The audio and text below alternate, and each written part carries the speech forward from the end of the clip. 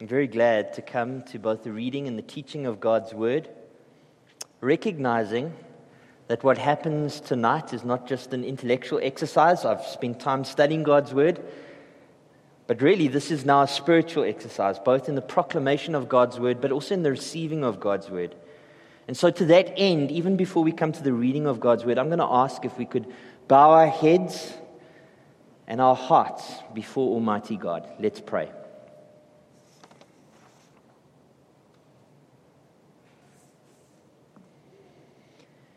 Father God in heaven, your word is true, it is without error, it is sufficient for all matters of life and godliness.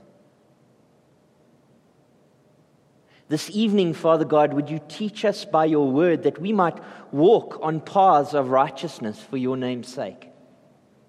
Lord God, would you show us Jesus Christ in your word, that we might gaze upon his glories and his beauty and his splendor and his majesty. And Father, we might be transformed. Holy Spirit, would you draw us by your word, that the Father might be glorified, that the Son might be lifted up, that your people might be set apart in this place, and that you might receive much glory even this evening. This we ask your people in the wonderful name of our Lord and our Savior, Jesus Christ. Amen. Well, friends, the passage that we're looking at tonight is Psalm 134. It's a psalm, so it's roughly halfway in your Bible. If you could turn there in your own Bibles, you can follow it. It's just 3 verses, so it's not going to take us a long time to read it. But I do want us to read it so that we have it near to mind. We're going to work through it carefully this evening. Last week's sermon was, my children said, the shortest sermon I ever preached. It was just over 25 minutes. So I banked that time, and I'm going to use it tonight. I'm just kidding. You would think a short psalm would be a short sermon, but it doesn't work like that. In the honor of the reading of God's Word, I am going to ask if all God's people would please stand at this stage. Friends, hear the word of God. Come bless the Lord, all you servants of the Lord, who stand by night in the house of the Lord. Lift up your hands to the holy place and bless the Lord.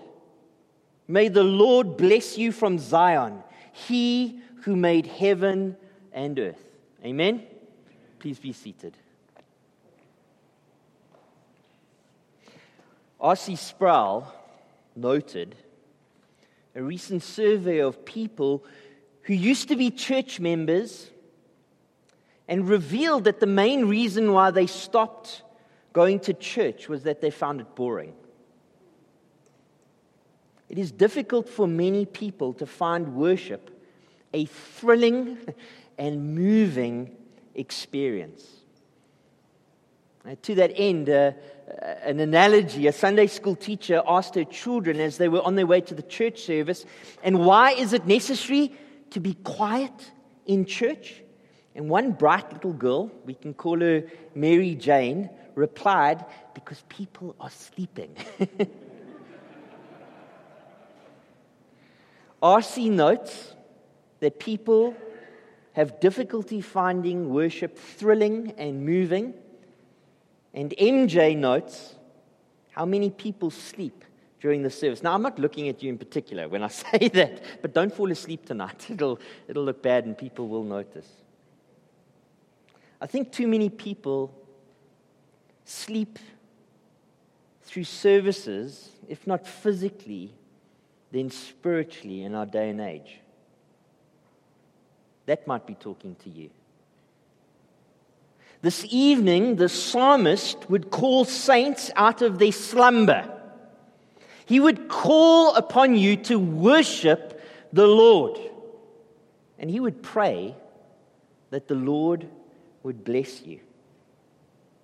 I want to do those same 2 things this evening because those are the main points of Psalm 134. to call on us to bless the Lord, and a prayer on us for the Lord's blessing.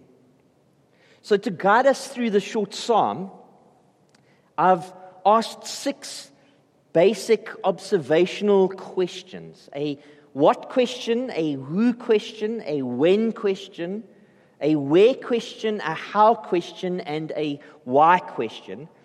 And I want to be very explicit how the psalm is laid out and how we're going to work through it. And so I'd like us to work through each question as you look at your own Bibles, and we'll do it in step-by-step fashion. I'm going to work through it quickly now, and then we'll go back and work through it in a little bit more detail. And then we'll apply each observation that we've made into our lives. So read verse 1a with me. It says, "Come, bless the Lord." And I've asked the question, what is worship? If you look at 1b, I've asked the second question where we read, "All you servants of the Lord." And I've asked the question, who is to worship? In 1c, as you carry on reading in your Bibles, we read, "Who stand by night." And I've asked the question, when do servants worship? The last phrase in verse 1 reads, "In the house of the Lord." And I've asked the question, where do servants worship? And then in the whole of verse 2, we're going to deal with that in one section. It says, "Lift up your hands to the holy place and bless the Lord." And I've asked the question, how do servants worship? And then look at verse 3 with me. It says, "May the Lord bless you from Zion, He who made heaven and earth." And I've asked the question, why do servants worship? That's how we're going to treat the psalm this evening in those 6 steps. We're going to now work through it step by step and then apply it into our lives. So let's ask that first question, what is worship? What is worship? And we're looking at that first phrase in verse 1, "Come, bless the Lord." The first word in that first phrase is "come," and it really just means look, behold, pay attention to this. This is a short psalm, but this is important. Give your full attention to what gets said tonight and to the praise and worship that issues forth out of it. The other word here, "come bless the Lord." The Lord here is Jehovah. Jehovah is the self-existent, the eternal one. It's the Jewish national name for God. Behold, come bless Jehovah. The word bless is fascinating. It's actually why I chose this particular psalm. It's a primitive Hebrew root word which means to kneel. And so by implication, to bless God is an act of adoration. To bless is to kneel. To bless is an act of worship. It is a profession of adoration of God, all who He is and all what He does. So what is worship? That's the question that we're asking from this phrase. And the answer is, worship is to bless the Lord. It is to come before Him.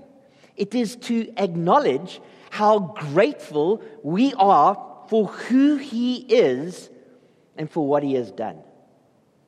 Now, I'm going to apply this right at the very end, but right now, you should at least, those of you who are believers in Jesus Christ, be a bit excited because God has done so much for us.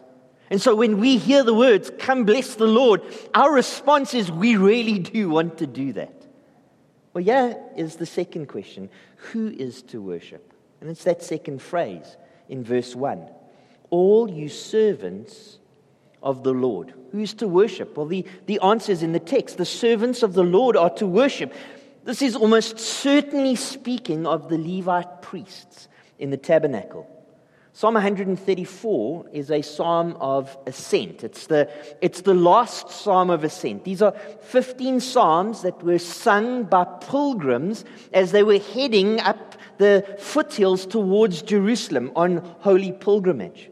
This psalm is the final psalm in the set and was likely sung by the pilgrims as they retired, as they left the temple complex at the end of, say, the long day of worship, as night came, as the night shift of priests began their duties of cleaning the temple, of keeping the fire on the altar lit through the night, and of guarding the valuable temple instruments.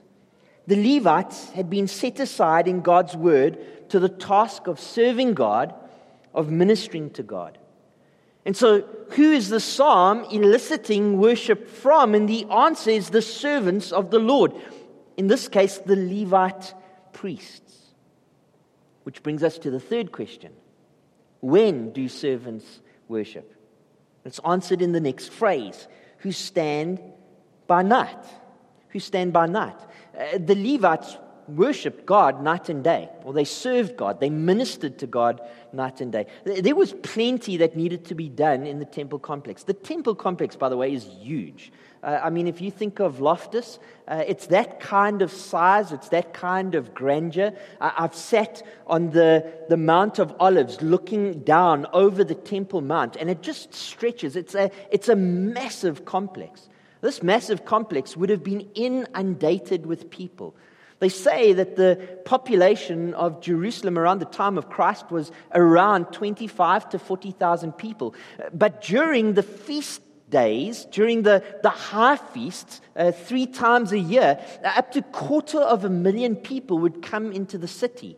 Those people would descend or ascend to the Temple Mount and would be there worshiping for the day. But you can imagine the logistics of cleaning up Loftus after the Blue Bulls have played. There would be the necessary toil of cleaning the area. The same would be true of the temple complex. As Israel worshipped the Lord, the area would need to be cleaned. The brass ware in the temple complex would need to be polished. The fire would need to be stoked and kept aflame all night long. There's plenty of work to do for the Levite priests, both during the day as well as night. When do servants worship? Night and day, evening to morning. Where do servants worship? Well, in this psalm, at the end of verse 1, we get a clear picture. In the house of the Lord. The house of the Lord is, or rather was, a magnificent temple complex in Jerusalem, which stood at the top of the Temple Mount. The great temple was built to be the permanent resting place of the Ark of the Covenant, which contained the 10 Commandments.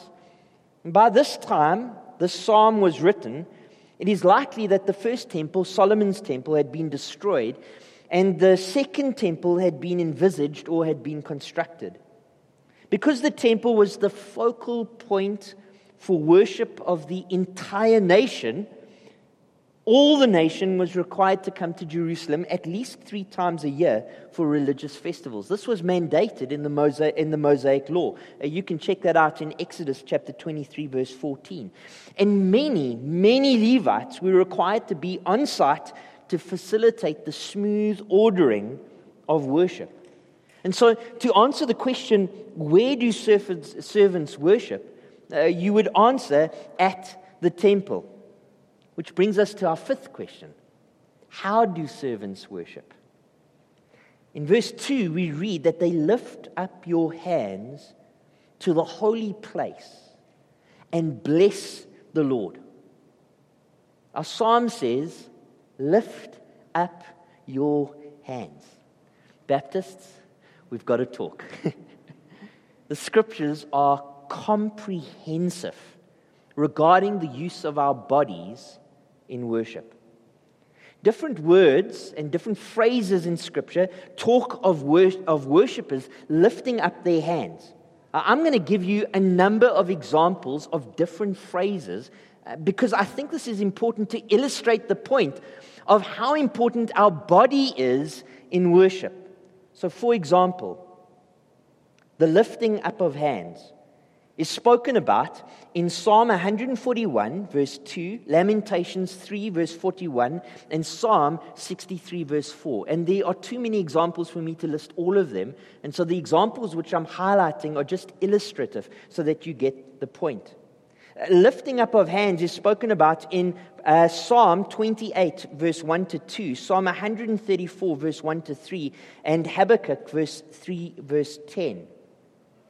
Stretching out your palms is spoken about in Exodus chapter 9, verse 29, 1 Kings chapter 8, verse 28 to 30, and Isaiah chapter 1, verse 12 to 15. Spreading out your hands upward is spoken about in Psalm 143, verse 5 to 6. Lifting up your hands is spoken about in Nehemiah chapter 8, verse 1 to 6.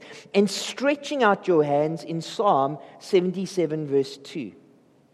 Let me read some of the examples to you in order to make the point. Psalm 28, verse 2, and each one of these is a different example, a different phraseology in terms of how we are to worship with our bodies. Psalm 28, verse 2 says, "Hear the voice of my pleas for mercy. When I cry to you for help, I will lift up my hands towards your most holy sanctuary." Lamentations chapter 2, verse 19 says, this is just such beautiful poetry. "Arise, cry out in the night, at the beginning of the night watches. Pour out your heart like water before the presence of the Lord. Lift your hands to Him." Psalm 63 verse 4 says, "So I will bless you as long as I live. In your name I will lift up my hands." Psalm 141 verse 2 says, "Let my prayer be counted as incense before you, and the lifting up of my hands as the evening sacrifice." And then just to show that this isn't only an Old Testament use and an Old Testament worship style, 1 Timothy chapter 2 verse 8 says, "I desire then that in every place the men should pray, lifting holy hands without anger or quarreling." Now the emphasis of each of these verses is less about posture and more about the attitude of our heart. I want to make that clear. There's no specific way that we are commanded to worship the Lord in. In actual fact, there are so many diverse ways that we to come before God. One can't say we to praise God lying down, praise God standing up, praise God sitting, or praise God with our hands in any particular direction. However, the lifting up of hands is an appropriate heart posture for a heart that is bent towards God. Other postures of worship include standing, include kneeling, include prostrating ourselves, include lifting our eyes up, include casting our eyes down, even clapping our hands, Baptists. These postures of worship aren't required, but they are appropriate. As a commentator writes, we must avoid singing without understanding, praying without heart, giving without enjoyment, kneeling only with our limbs. That is not divine worship. All soulless, will-less, heartless, Christless worship is the opposite of divine worship. To heartily bless the Lord is to lift up holy hands in supplication, to sing songs of love and praise to a divine Savior, to give as unto the Lord, to attend church in order to meet with Christ and His people. That is divine worship. Which brings us to the question, why do servants worship? We see that in verse 3. It's a prayer. Now, this psalm really has two divisions, even though I've given it 6 questions. 2 divisions. The one is a call on us to worship Almighty God, and then the second division is a prayer for us, that He might bless us. It says, "May the Lord bless you from Zion, He who made heaven and earth." It's a prayer. This morning, Charles read and preached from the Song of Moses. And as he got to the end, he reminded us that we expect the Lord, our salvation, to save us in our time of need, precisely because we have seen Him do it over and over in the past. It's one of the reasons why we sing of the great deeds that God has done. He has demonstrated His ability to bless. He is able to bless. And so we can pray that God will bless. What is worship? Is the first question from verse 1. Who is to worship is the second question from verse 1. When do servants worship is the third question from verse 1. Where do servants worship is the fourth question from verse 1. How do servants worship is from verse 2. And why do servants worship is from verse 3. How does this apply to us today? Because there's no Levite priests amongst us. So how do we apply this in our day-to-day lives? What is worship? It can be applied to believers. Friends, those of you who profess faith and trust in Jesus Christ as your Lord and your Savior, it is our greatest duty to glorify God and to enjoy Him forever. Worship is to bless the Lord. It is to come before Him and acknowledge how grateful we are for who He is and for what He has done. Friend, bend yourself to this all-encompassing life task. Second question, who is to worship? The answer was servants of the Lord, and I'd like to apply this to unbelievers who are here this evening. Have you ever been to a pool party where someone jumps into the water and the people around them experience something of the splash?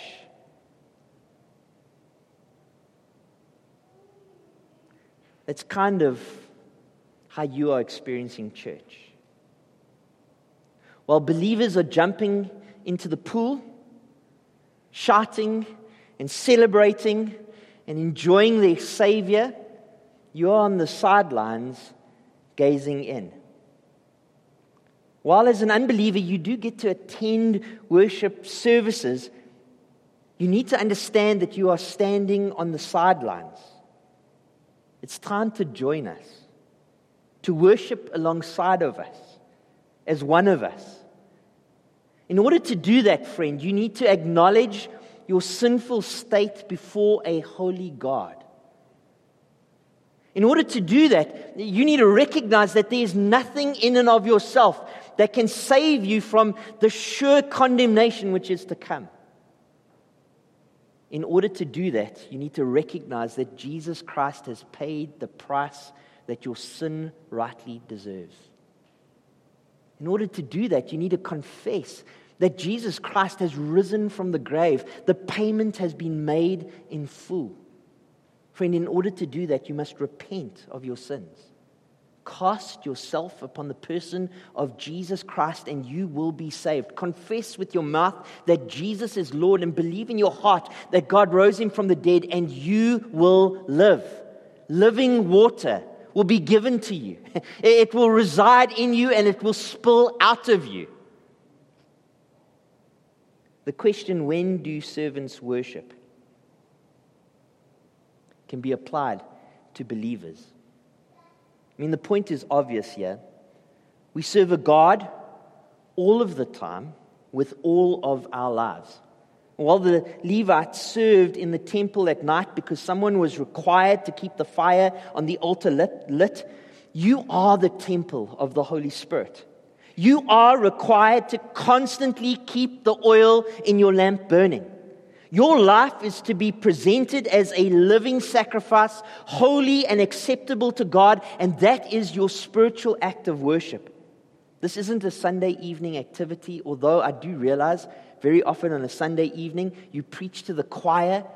But this isn't just a Sunday evening activity. This is an every day of your life, the whole of your life activity.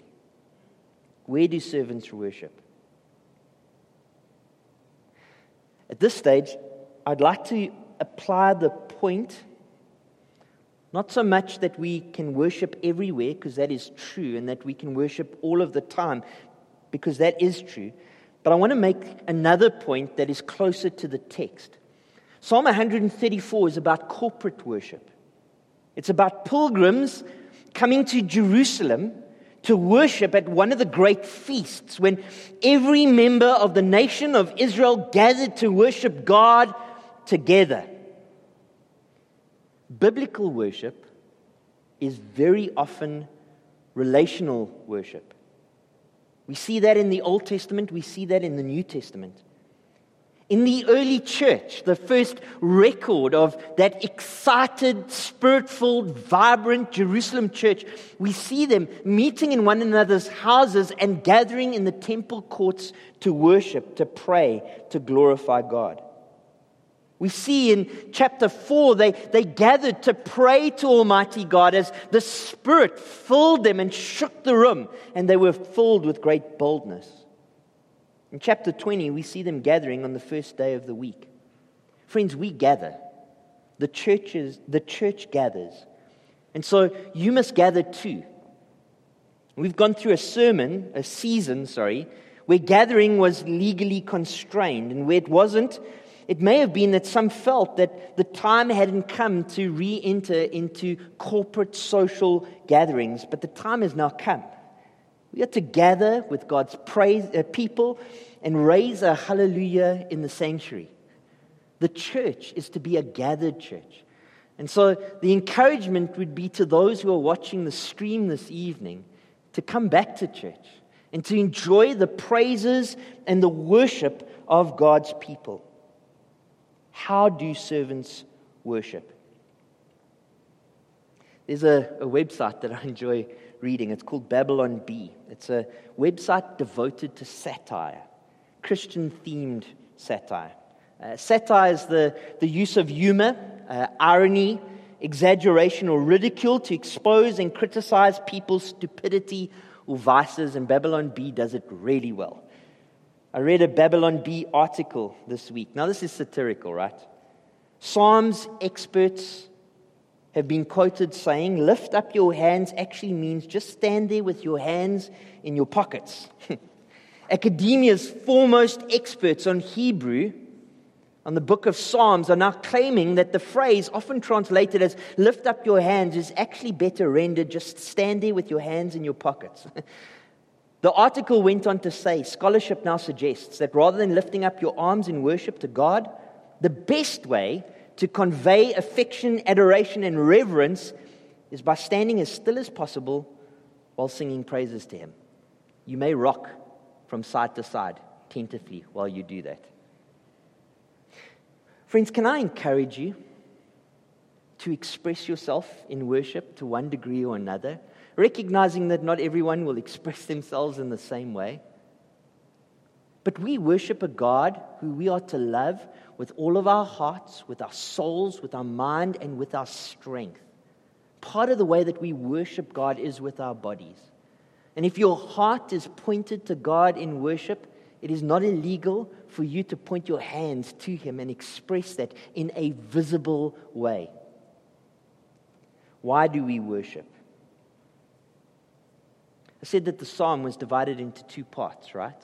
We are to bless the Lord, and then a prayer that we will be blessed by the Lord. Friends, we bless the blesser. We worship the ultimate giver. You can never out-bless or out-give our Lord. Worship Him in abandon and enjoy the spiritual blessings which He gives to us with unfettered love, because He is our Father in heaven and we are His children here below. Let's close in a word of prayer.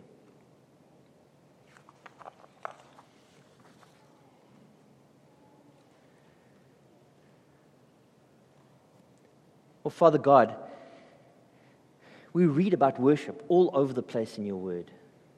Think of Jesus speaking to the woman at the well and saying that the Father is seeking those who will worship in spirit and in truth. Might that be true of us?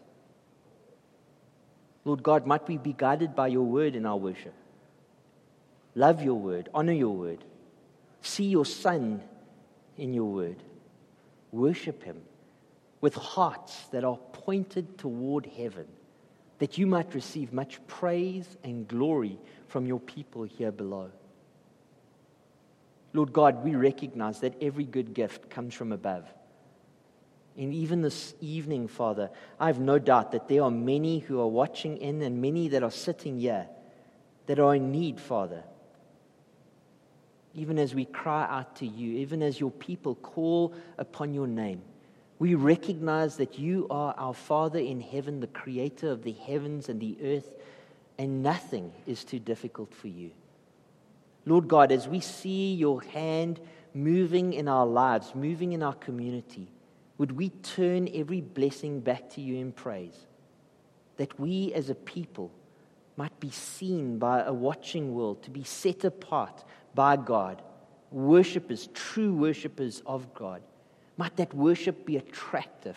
Might people long to have that which we have in Christ, that you might receive much praise and glory. And this we pray in the wonderful name of Jesus Christ. He is our Lord and our Savior. Amen.